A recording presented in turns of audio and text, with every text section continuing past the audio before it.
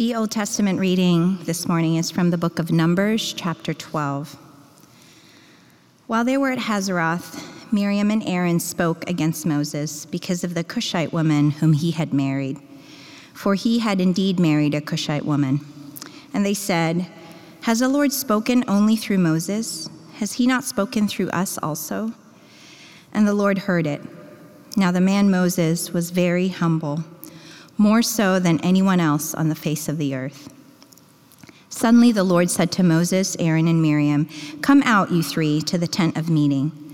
So the three of them came out. Then the Lord came down in a pillar of cloud and stood at the entrance of the tent and called Aaron and Miriam, and they both came forward. And he said, "Hear my words. When there are prophets among you, I, the Lord, make myself known to them in visions. I speak to them in dreams. Not so with my servant Moses. He is entrusted with all my house. With him I speak face to face, clearly, not in riddles, and he beholds the form of the Lord. Why then were you not afraid to speak against my servant Moses?" And the anger of the Lord was kindled against them, and he departed. When the cloud went away from over the tent, Miriam had become leprous, as white as snow. And Aaron turned towards Miriam and saw that she was leprous. Then Aaron said to Moses, "O my Lord, do not punish us for a sin that we have so foolishly committed. Do not let her be like one stillborn, whose flesh is half consumed, and when it comes out of its mother's womb." And Moses cried to the Lord, "O God, please heal her." But the Lord said to Moses, "If her father had but spit in her face, would she not bear her shame for 7 days? Let her be shut out of the camp for 7 days, and after that she may be brought in again." So Miriam was shut out of the camp for 7 days, and the people did not set out on the march until Miriam had been brought back in again. After that the people set out from Hazeroth and camped in the wilderness of Paran. This is the word of the Lord. Thanks be to God. Hear the gospel of our Lord Jesus Christ according to Matthew. Glory to you, O Lord. While Jesus was going up to Jerusalem, he took the 12 disciples aside by themselves and said to them on the way, "See, we are going up to Jerusalem, and the Son of Man will be handed over to the chief priests and scribes, and they will condemn him to death. And then they will hand him over to the Gentiles to be mocked and flogged and crucified. And on the third day he will be raised." Then the mother of the sons of Zebedee came to him with her sons, and kneeling before him, she asked a favor of him. And he said to her, "What do you want?" She said to him, "Declare that these 2 sons of mine will sit, one at your right hand and one at your left, in your kingdom." But Jesus answered, "You do not know what you are asking. Are you able to drink the cup that I'm about to drink?" They said to him, "We are able." He said to them, "You will indeed drink my cup, but to sit at my right hand and at my left, this is not mine to grant, but it is for those for whom it has been prepared by my Father." When the 10 heard it, they were angry with the 2 brothers. But Jesus called them to him and said, "You know that the rulers of the Gentiles lord it over them, and their great ones are tyrants over them. It will not be so among you. But whoever wishes to be great among you must be your servant, and whoever wishes to be first among you must be your slave, just as the Son of Man came not to be served, but to serve, and to give his life a ransom for many." This is the gospel of the Lord. Praise to you, O Christ.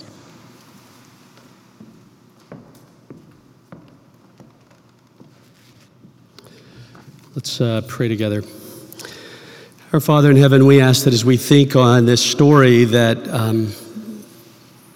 is old, that may feel strange at points, and uses language and metaphor that can leave us feeling profoundly uncomfortable, would you help us to know how we might understand it and how we might be a community and really individuals that pull it into our own lives, and that we would embody some of the truth that is here in this space of revelation. Meet us, we ask, Father, Son, and Spirit. Amen. So this fall, as we've said over and over again, we're looking at the wilderness journey of Israel following release from a space of slavery. And one of the things that Chris has been very careful to point out over the last few weeks is that we think of wilderness really differently in our cultural moment. Like, some of us like to go hike in the desert. Some of us like the challenge of survival in a wilderness space. Some of you might even sign up for those REI adventures, but that's not the way the scriptural story is using this metaphor and this experience, really, of a literal wilderness in the desert. This is a moment when all that is ordinary has been kicked out from beneath Israel. When we experience wilderness in this sense, it's a moment for us as well in which the ordinary life, the normal routines of life are just kicked out from under us. Whether they're routines you particularly liked or didn't like, they're gone. They're no more. And in those moments, very often what happens for us as human beings is we get exposed. It's not just a problem that may exist out there in our lives, as it was the case for Israel inside of Egypt, but we begin to see the fault lines interior to our own persons. And so wilderness, we say, is a space in which we can grow up in wisdom. Because we see the darkness, we get exposed in ways. But here's the key to sort of growing in wisdom, or whether or not you know you're sort of in that trajectory, is that you become curious about that which is exposed. You don't judge what's exposed. You don't become defensive around what is exposed. You become curious about what you're seeing internal to your own selves in this moment and space of exposure.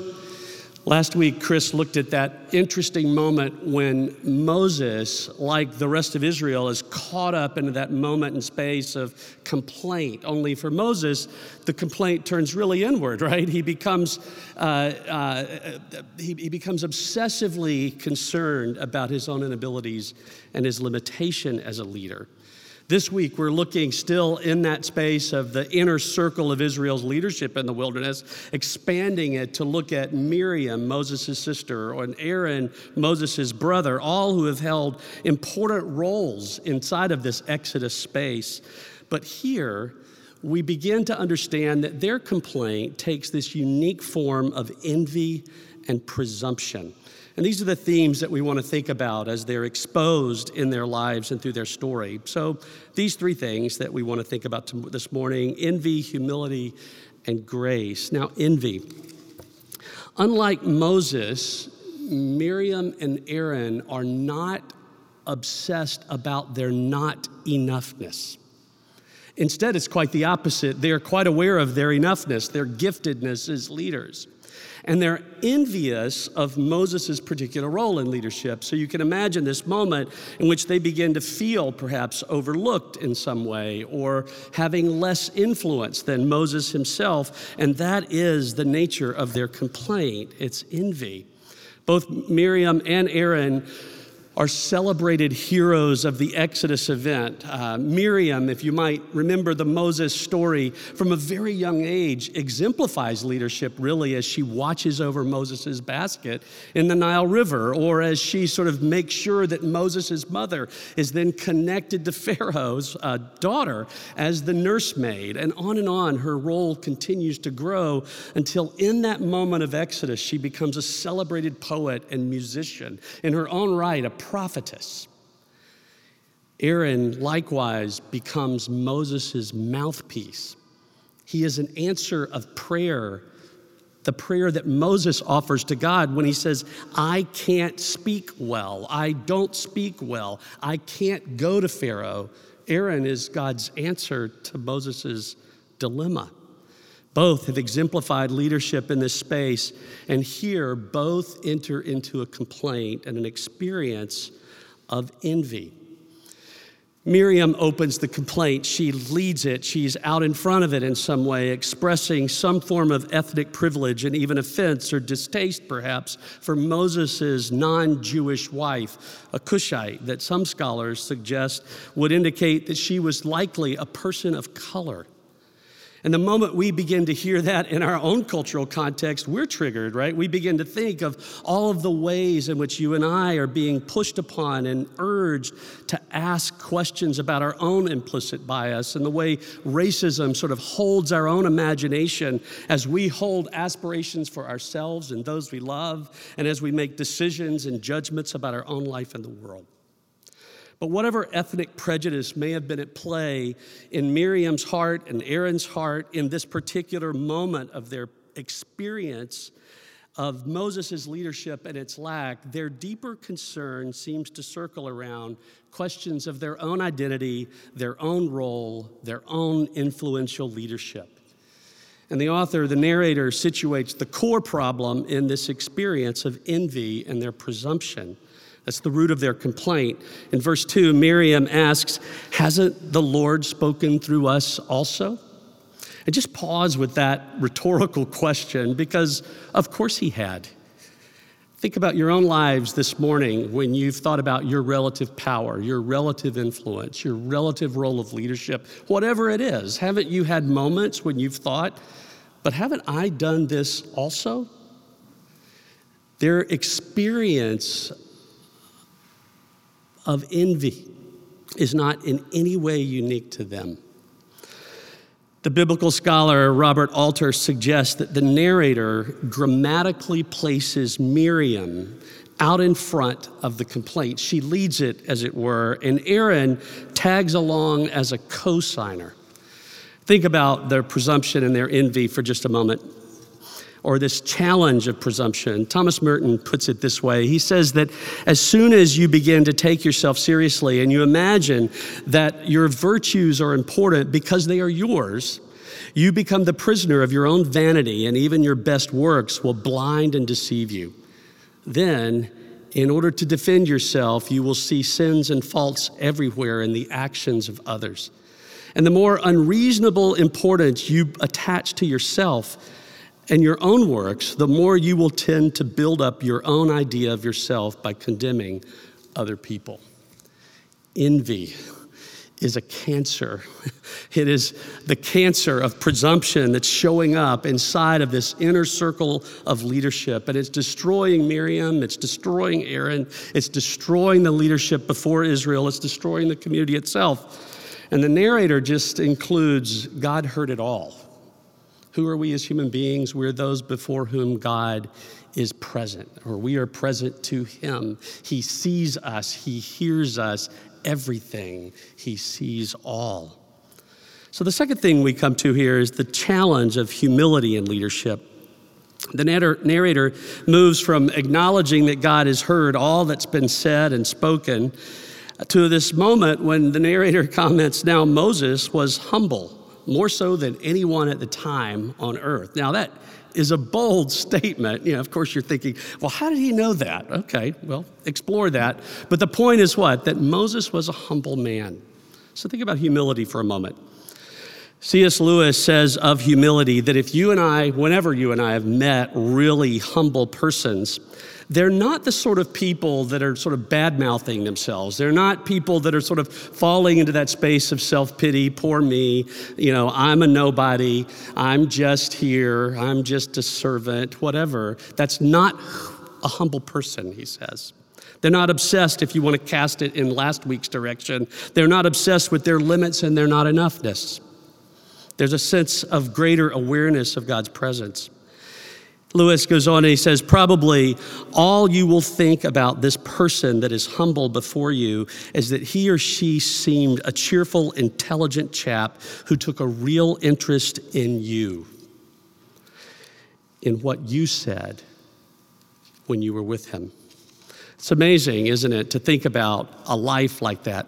He goes on and says, if you dislike this humble person, it's because you feel a little envious of anyone who seems to enjoy life so easily. Have you ever felt that in the presence of another person? You've just experienced that they live with a sense of flow in their lives and an ease with which they're in front of other people or with you as a person, and they attend to you like no one else, and you're in your mind just thinking, how do they do that? And what would it be like if I lived with similar freedom. Lewis says that you will not find this person thinking or talking about humility at all. In fact, he will not be thinking about himself at all. Humility. Thomas Merton would add that a person that is of humble character and dimension, that this is a person that possesses the freedom to be precisely the person that they actually are before God and before others. What a beautiful depiction of humility. The humble person doesn't live a life in constant self-reference. They're not constantly looking to take on some other role or some new challenge as a means of defending their identity as a human being, but they have a self. And so they're able to live in the world with themselves as a gift appropriately to all others. The humble leader is at home with himself, isn't using the circumstances of his life or her life or the roles that they have opportunity to find themselves within. They're given a self. And God says of Moses, he was like that. He was that kind of a leader, that kind of a human being. And God here defends Moses in this intimate space of conversation between them all. The three of them called out to this space of intimate engagement with God in the tent of meeting. And God says in that moment of defense, well, actually, there is something very different about Moses' friendship with me. It's real, it's present, it's alive, it's active. He says, I speak with Moses face to face, not through dreams and riddles, but more personally, mouth to mouth, my breath upon his breath. And it's a picture of intimacy between God and Moses himself. In other words, Moses' work, his inhabitation of this role of prophet and leader inside of Israel, is the fruit of his friendship and life with God, and not a means by which he would achieve it or seek it. Envy, the challenge of humility. Now, finally, the reality of God's grace. Reality of God's grace is seen from the very beginning because God shows up as one who hears. God hears our thoughts. He hears our words. He sees our predicament in the wilderness. He understands the exposure that's happening. And into that void, when we're most confused about what's happening around our life, God speaks. He engages our dilemma. And we see that here in the tent of meeting.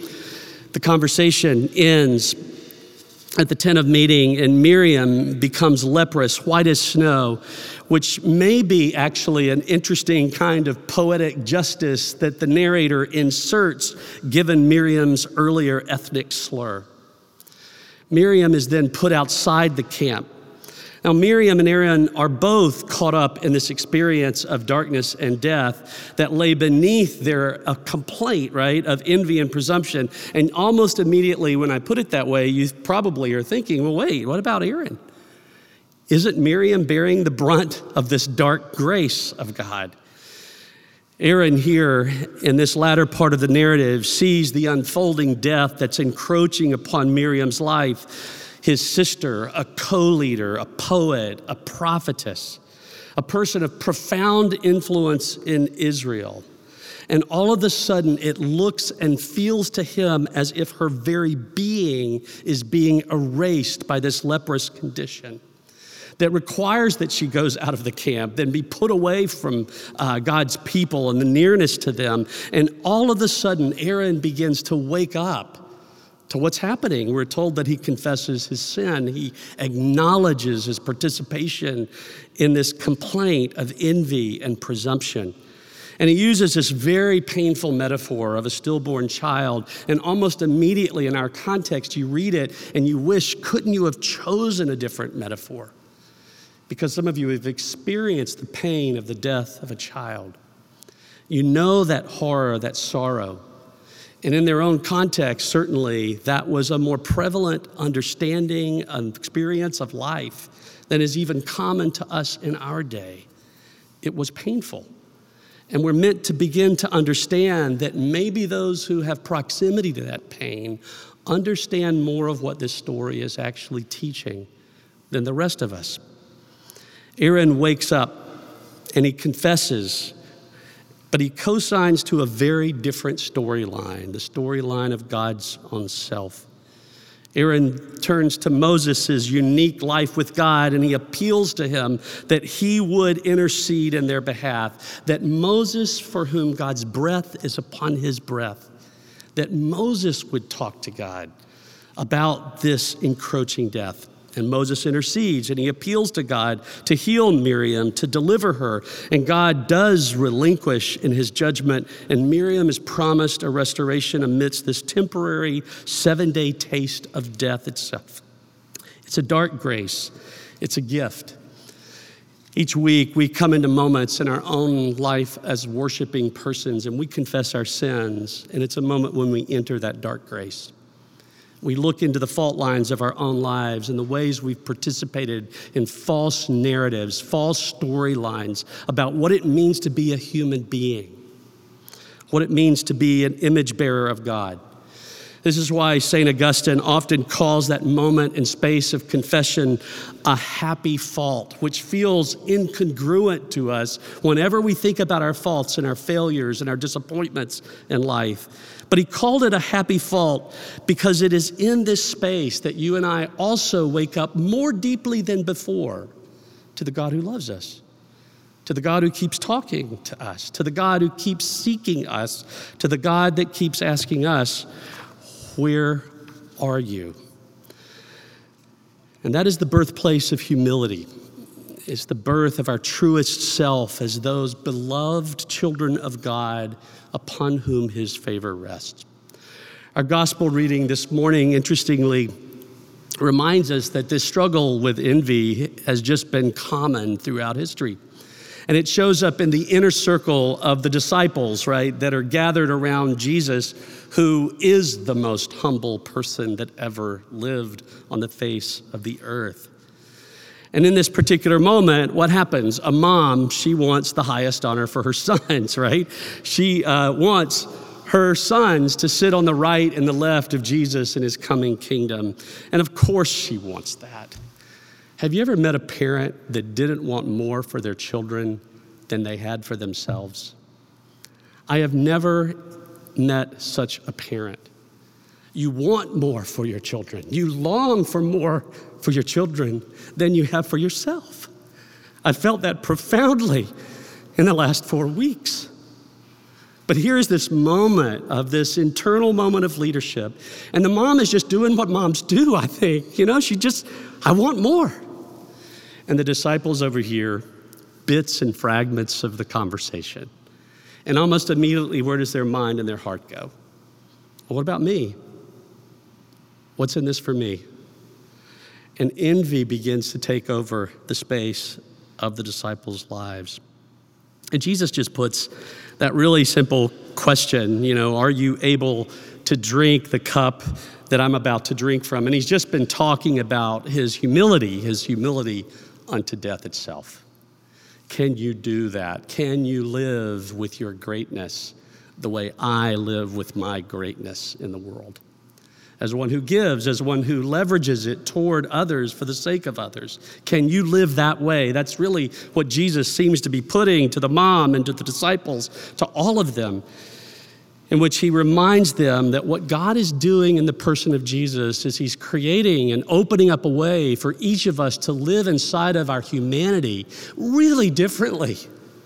Not as persons that are insecure or unsettled about our identity and who we are, but as those who have found ourselves as what? The beloved of God, upon whom his favor rests. And the moment you begin to wake up to that reality, that that's who you are in the person of Jesus, you and I have the opportunity to live with our own relative greatness and power and leadership differently than before.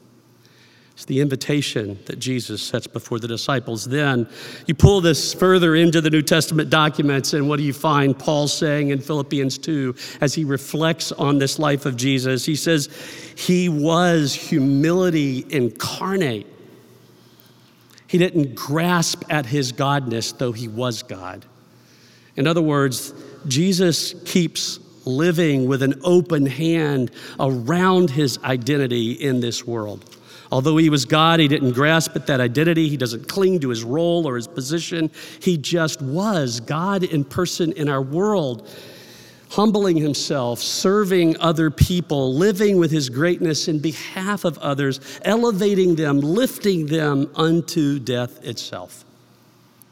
And God raises him up, and he gives him the highest name that is above all names. And the point that we're meant to draw from that is not just that God honors Jesus, but God honors humanity in Jesus. And he says, this is the name that will endure for all time. Why? Because this is what it means to be a human being in the kingdom of God.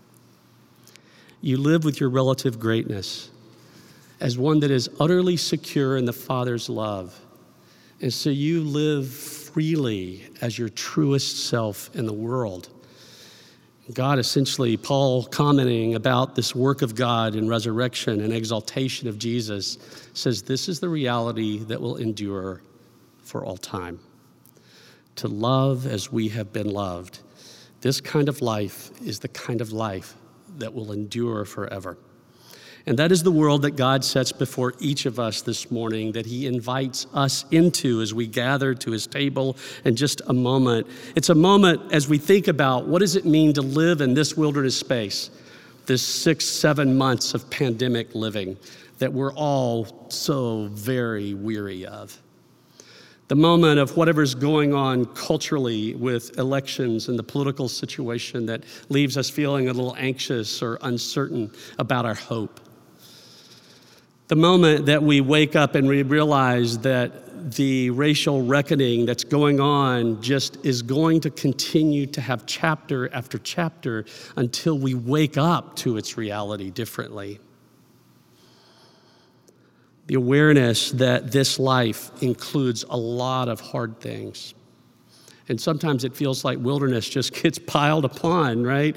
You think you've come through one space of wilderness and someone hurts you yet again. Relational trauma and difficulty. You wake up and there's a call. Hey, your son has a spinal cord injury. You wake up to some other diagnosis. You wake up to some space of relational conflict. Wilderness presses in on our lives in this world. So the question a text like this leaves us, if we're to live with hope, is just this. What would it look like for you this morning to remember that you are the beloved of the Father, upon whom his favor rests? How would that change the way you show up in your space of relative leadership and power and influence? In the name of the Father, and of the Son, and of the Holy Spirit, amen.